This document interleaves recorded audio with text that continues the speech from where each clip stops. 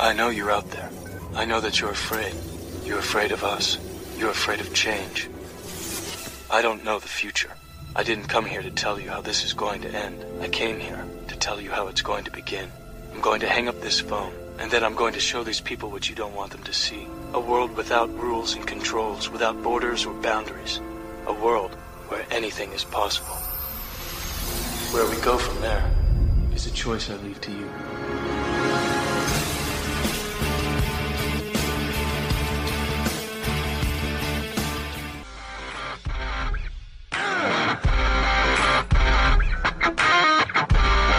Connecting the dots of the Constitution for you like no one else can. The Chris Ann Hall Show. American woman, listen what I say. She's an attorney, a disabled U.S. Army veteran, an author, public speaker, mother, pastor's wife, and a patriot. She's Chris Ann Hall. Rise and shine, liberty-loving patriots. Welcome to the Chris Ann Hall Daily Journal. I am Chris Ann Hall. You can find me at chrisannhall.com, KRISANNEHALL.com. Liberty over security, principle over party, and truth over your favorite personality. Welcome to the show. I am Chris Ann Hall, and you know that I'm usually with my husband and co-host, J.C. Hall, but we have an empty chair today. Chris Ann doing the show with an empty chair because J.C. is still a little bit under the weather. So if you're praying, just keep praying for J.C., and we'll be looking for him to return hopefully tomorrow. Now, as you know, we were covering yesterday Thomas Jefferson's first annual message to Congress. Now, we didn't do the whole thing. Remember, we just did certain parts of it. And at Liberty First University, I'm going to put up a course on this particular paper because it is such a great example in practice of the proper role and duty of the president. And maybe we will offer that on DVD along with the DVD on Article 2 Presidential Powers. I don't know. We'll have to see how that works out. But for right now, we're going to be putting it up on Liberty First University. I've been doing a lot of research on the Uniform Rules of Naturalization as well. And that's going to be a new course up on Liberty First University this month in December. So we have at least 2 courses now coming up for you in the very near future. And I hope that you are taking advantage of the Liberty First University resources that we have. Remember, if you're not a student yet, if you're not enrolled at Liberty First University, you can find that at libertyfirstuniversity.com. And it would make a great present for your friends and your family members. And we have students enrolled from ages 6 to, 106. So there's no upper limit. If you're going to do it with your young people, you could probably go a little bit younger than 6, but we teach on a level that our middle school students can understand, but not in such a way that it's condescending to the adults either. So we have lots of homeschool students, and we have lots of people who have enrolled the entire family for a family learning experience, because this is the stuff that's not in the textbooks. It's not anywhere. And what we're doing is supplementing and sometimes even correcting how our textbooks are teaching history. But it just so happened, after teaching yesterday on Thomas Jefferson's first annual message to Congress, I ran across an old speech that I had written, many, many moons ago. And it really sort of sparked me to start thinking about something that I hadn't really thought about in a certain way, or at least renew the thought in my mind, because here it is. I added once a long time ago, but sometimes as events unfold and new things pop up, we sometimes put thoughts in the background, and that's what happened. And Thomas Jefferson, just to sort of get me back on track here, Thomas Jefferson opens up his first annual message to Congress on December 8th, 1801, by saying, It is a circumstance of sincere gratification to me that on meeting the great council of our nation, I am to announce to them on the grounds of reasonable certainty that the wars and troubles which have for so many years afflicted our sister nations have at length come to an end, and that the communications of peace and commerce are once more opening among them. And this is what he says. He says, while we devoutly return thanks to the beneficent, my goodness, my tongue is getting tangled this morning. While we devoutly return thanks to our beneficent being, where being is capitalized, who has pleased to breathe into them the spirit of conciliation and forgiveness, we are bound with peculiar gratitude to be thankful to him that our own peace has been preserved through so perilous a season, and ourselves permitted quietly to cultivate earth and to practice and improve those arts which tend to increase our comforts. Jefferson is thanking God, and I don't know if I have to, sort of interpret that, but knowing how the founders speak, that's specifically what he's doing. He is thanking God. He is thanking specifically a Christian God. And by the way, that statement, among many that Jefferson writes, really dispels the myth that Jefferson is a deist. Because a deist believes that God does not involve himself in the affairs of men.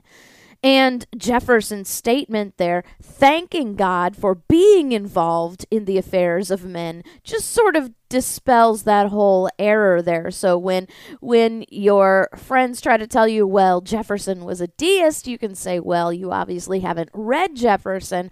Put down the theological professor's papers and your political science papers and pick up the writings of Jefferson, because Jefferson was not a deist.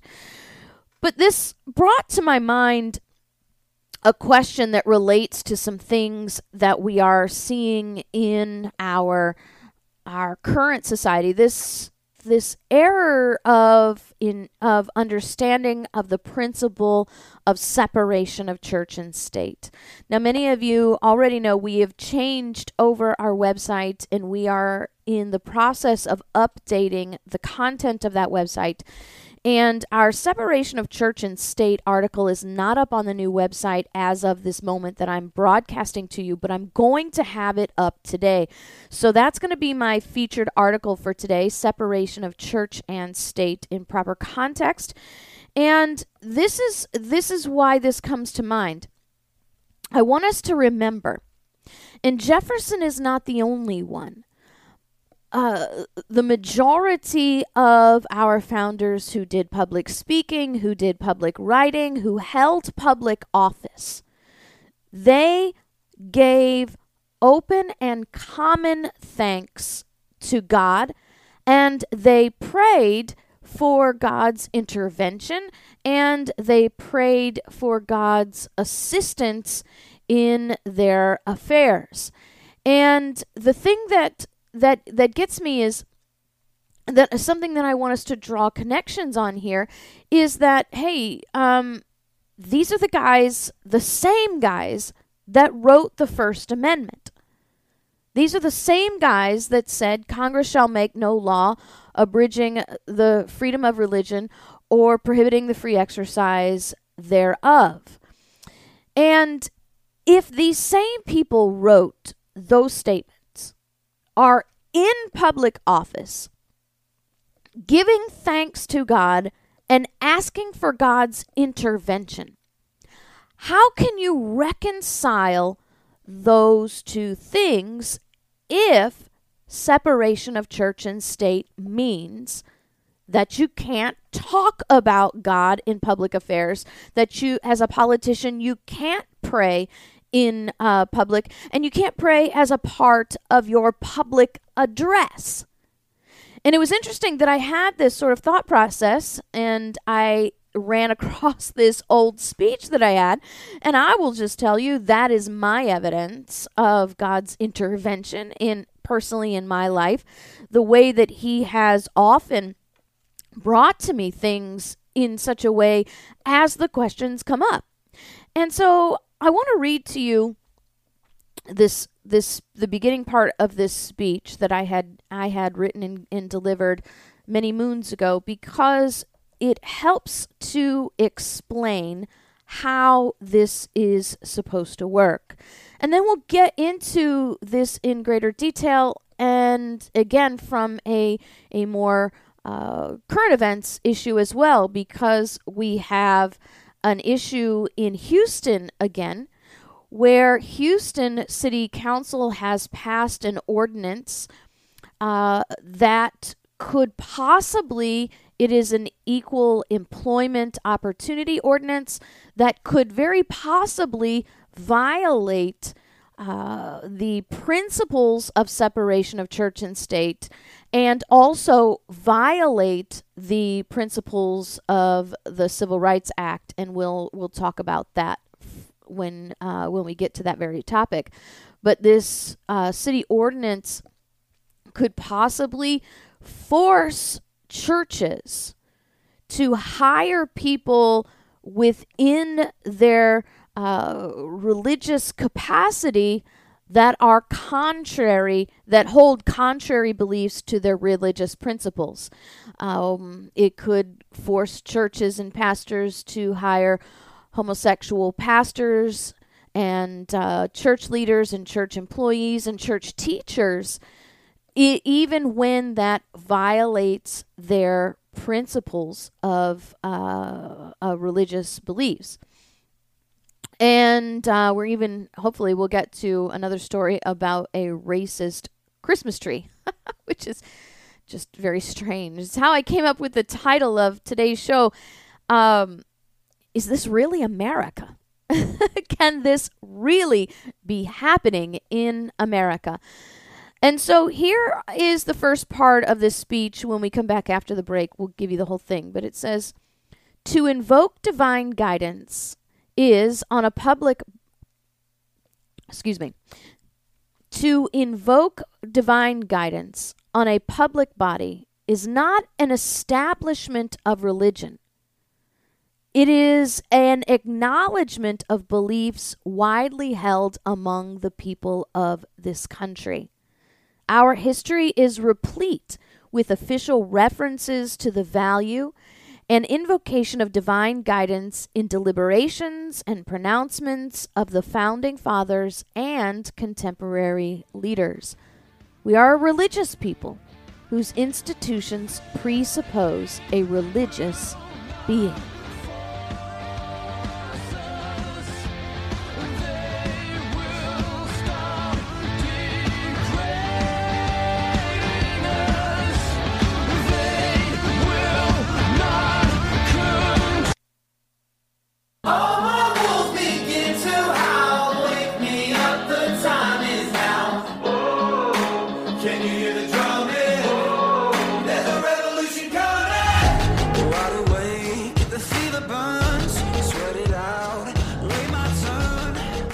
Welcome back to the Chris Ann Hall Daily Journal. Chris Ann Hall here.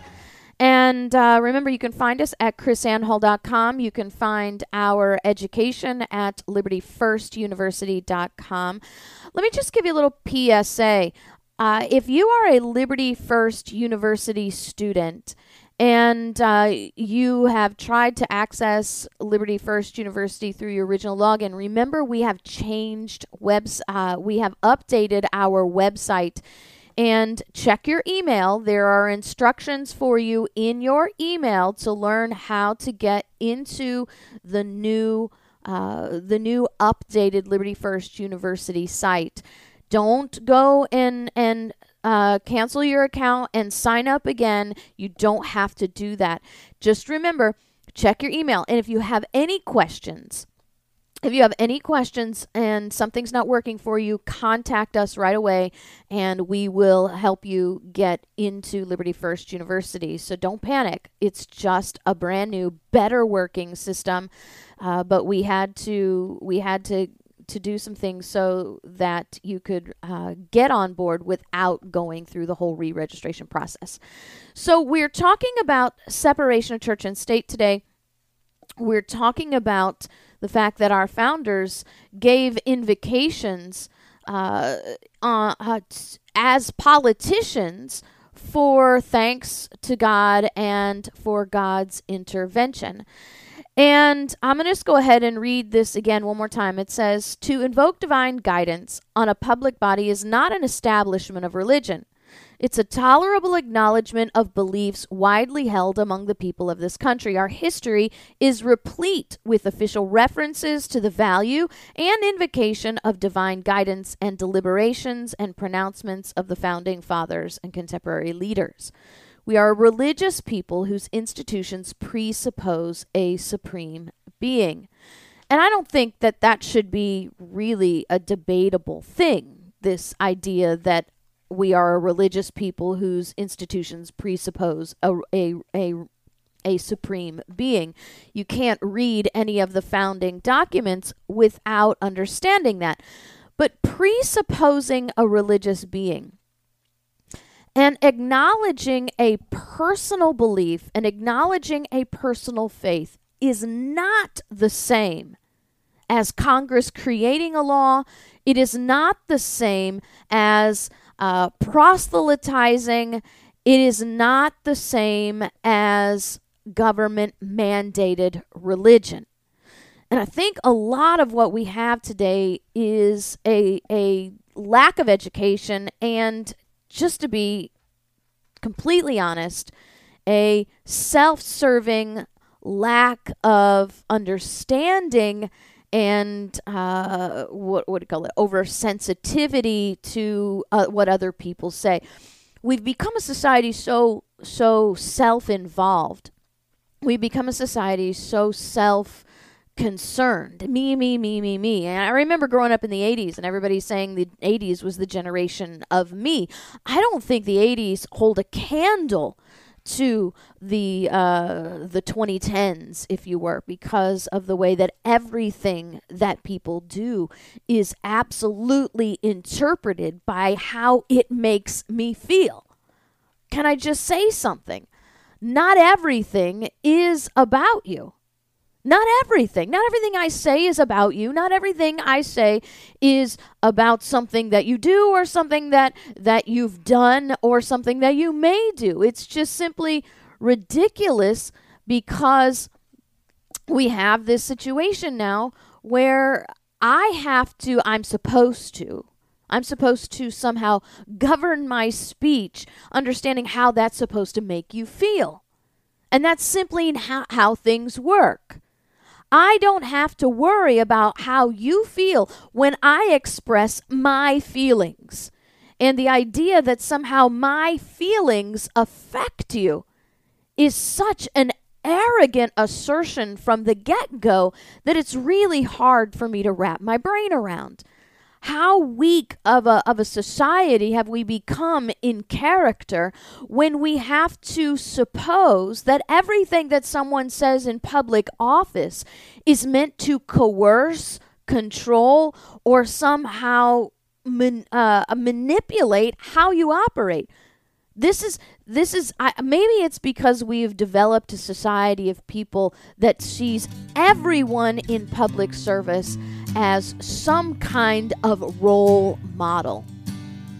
As arrogant men tear up our Constitution, and from every direction we cry revolution, standing together and without permission, soldiers for truth in the war of attrition, the love of our country as our ammunition.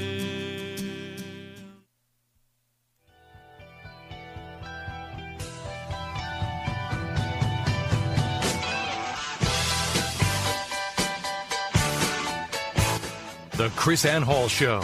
She's Liberty's lobbyist. But I'm only a stranger here. I'm a long, long way from my home, and I'm going to change all the things. Welcome back to the Chris Ann Hall Daily Journal. Chris Ann Hall here. You can find us at chrisannhall.com. KRISANNEHALL.com. And I just want to mention, I really believe that's what happens is now that we have made role models out of everybody that steps in front of the camera. Somehow now my children have to look up to you, have to model their lives after you.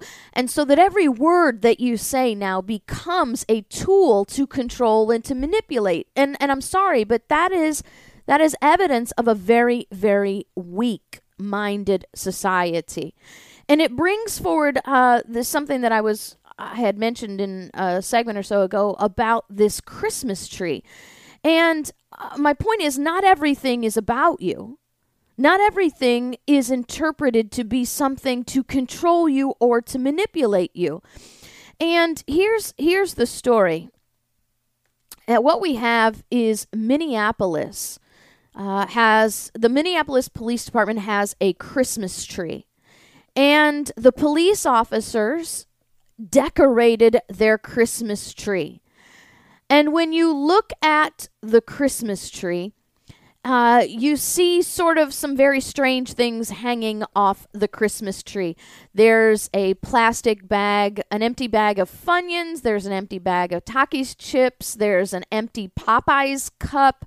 There's a couple empty beer. I think there's 3 different empty kinds of beer cans and an empty pack of cigarettes decorating this Christmas tree. And 2 Minneapolis police officers have been suspended over this Christmas tree because of these decorations.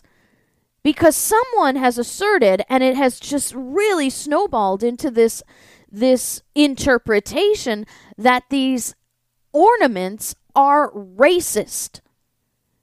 Now, I looked at this tree, and I asked my husband to look at this tree. And I read the comments of other people looking at this tree. And I don't get it. I can't get it. Maybe it's because I don't live in that mentality that everything is about me, this hypersensitivity that there's a boogeyman and an enemy around every single corner, somebody always trying to degrade me or whatever. What my husband and I both said, this looks like a frat house Christmas tree. It looks like something you would find in a college dorm. Is it appropriate for the police department? I don't know. That's probably a question that could be addressed by the administration of the police department. But is it racist? Oh my goodness. Seriously? Have we become that shallow? Have we become that arrogant that everything has to be about you or me? And the city councilman, Philippe Cunningham, says these pieces of trash were deliberately chosen to represent how certain officers feel about the community they serve, that black people are a stereotype to be mocked, and the lives of those they serve may as well be reduced to trash in the gutter. Really? Are you stinking kidding me? I mean, come on now. Mr. Cunningham, you are taking yourself way too seriously. And this is what happens when we get into the habit of engaging in this arrogant kind of behavior that everything is about you. And a racist and derogatory Christmas tree is how this all started as a post on Twitter. And, I don't know. I can't tell you the intentions of these officers, but I can tell you by simply looking at the tree, you can't make that conclusion, and you can't make that assumption. And this goes back to the point that I'm trying to make here. This understanding of separation of church and state, this understanding of separation of religious beliefs from public speech. Not everything is about you. Not everything is there to coerce and manipulate you. There is, just because your politician has a faith and steps up and says, thank you to my faith, thank you to my God, I hope that my God will bless us, is not an imposition of his religion on you. It's not an attempt to proselytize, and it's certainly not a law. Maybe because we have come to think that judges' words are laws.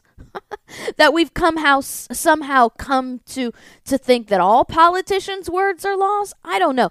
See, this is what I wrote back then. I said the difference between government speech endorsing religion and private speech endorsing religion. You see, that's the difference. Just because you're in government doesn't change the fact that you are a private individual. See, prayer can serve in our culture the legitimate purpose of solemnizing public occasions, expressing confidence in the future, encouraging the recognition of what is worthy of appreciation in society.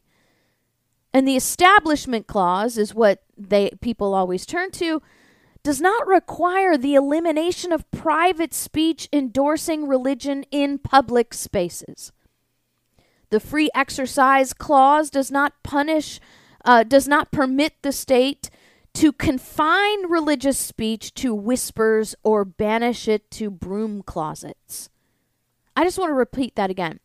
The Free Exercise Clause does not permit the state to confine religious speech to whispers or banish it to broom closets. This is not what this is all about. A content of prayer is not a concern to judges where there is no indication the prayer is an opportunity to exploit or to proselytize or advance anyone or disparage any other faith or belief. If you're not standing up there saying, hey, this is prayer that I am giving as a personal invocation of my belief, then guess what? I'm not trying to control you. This is not about you. We've got to somehow correct this. And I'll just be straight up honest with you. If we elect someone to office, and we probably already have people in office who are Satanists, as a Christian, if that Satanist is a politician and stands up and gives thanks and says, I want to give thanks to my God, then I'm not going to throw rocks at him or her for giving thanks to their God, for acknowledging their faith. That is their prerogative, because it's a personal thing. Now, he stands up and he says, everybody must believe the way I do, and I'm going to treat you differently if you don't believe the way I do. And there's evidence that this is happening. Then we have a problem. But when we remove personal moralities from government, it ought to be no surprise to us when we have laws that do not reflect a respect for the life, the liberty, and the property of the people. When you tell people they have to check their faith at the door when they begin the writing law process, it should be no wonder to us that our laws are no longer bound by a respect for people's rights. Does this make me radical? I don't think so. I don't think so. I'm not sitting on this show trying to tell you you have to believe the way I do. But I'm also telling you you can't make me go stand in a corner and talk about my beliefs.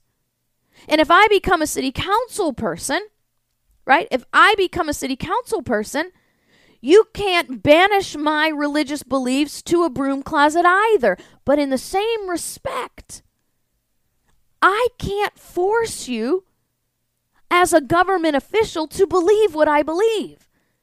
I cannot interfere with your expression and freedom of religion. And that's exactly what this city ordinance is doing in Houston.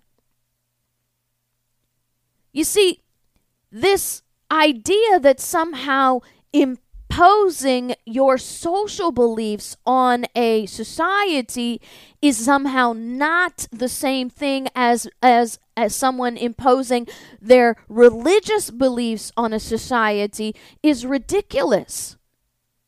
Just because you don't call it a religion doesn't mean that it's not an unlawful proselytizing.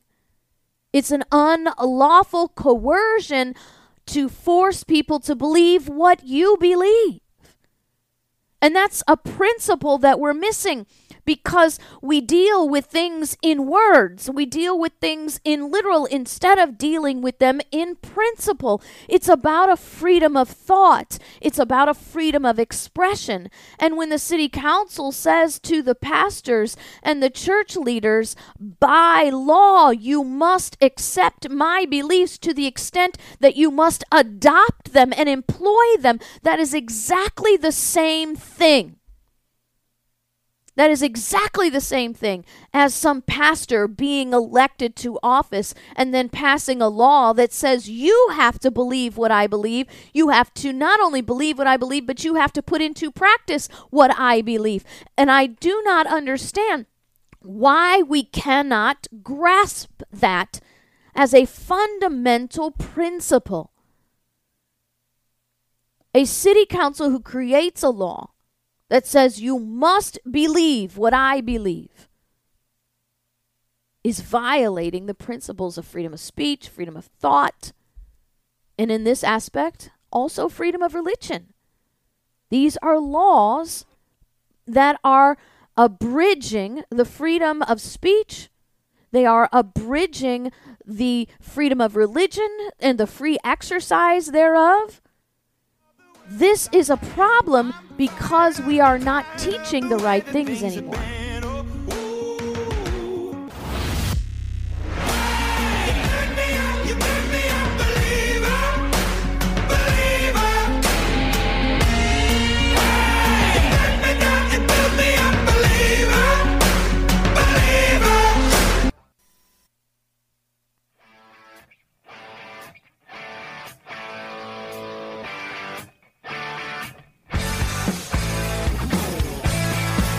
Chris Ann Hall Show. She's Liberty's lobbyist.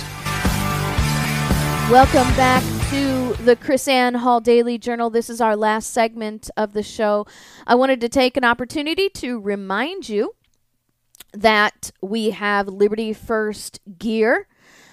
We have Liberty First gear. You can find it at bit.ly/Liberty First gear. Remember, you need to capitalize. If you're not watching YouTube right now, you can't see the ticker below. So you'll need to capitalize the first letters of Liberty First gear in order to find this page because it is case sensitive. We've got some great stuff there, a great way to bring forward these conversations. See, these are the kind of conversations that we need to be having with our friends and our neighbors. These are the kind of conversations that we need to be having in the church house and in the schoolhouse so that we can bring forward, we can break free from the servitude of this false narrative that somehow government control of our beliefs is okay as long as it's the popular beliefs of the time. You see, if it's not okay for a Christian to tell a church that houses same-sex people that they cannot have same-sex people in their church, it is not okay for a person of same-sex orientation or someone who accepts same-sex orientation to impose that belief on a church. It's just simply not appropriate, and it is the complete violations of these principles. And these are private activities. These are private people, and creating an ordinance is creating a law. It's not the same. The problem is that even in our Christian circles, in our Christian societies, we have a problem with this. Because the statement that I made in the last segment, that as a Christian, if someone in office is not a Christian but wants to thank their God or wants to invoke their God's blessing on a ceremony that they're standing over or speaking in, okay, I'm good with that, because that's what religious liberty is all about. I'm good with that, honestly, because even the principles of Christianity that are given in the Bible say that we have to not that there is a liberty in this speech, that the control of the tongue doesn't come through law, it comes through the Holy Spirit.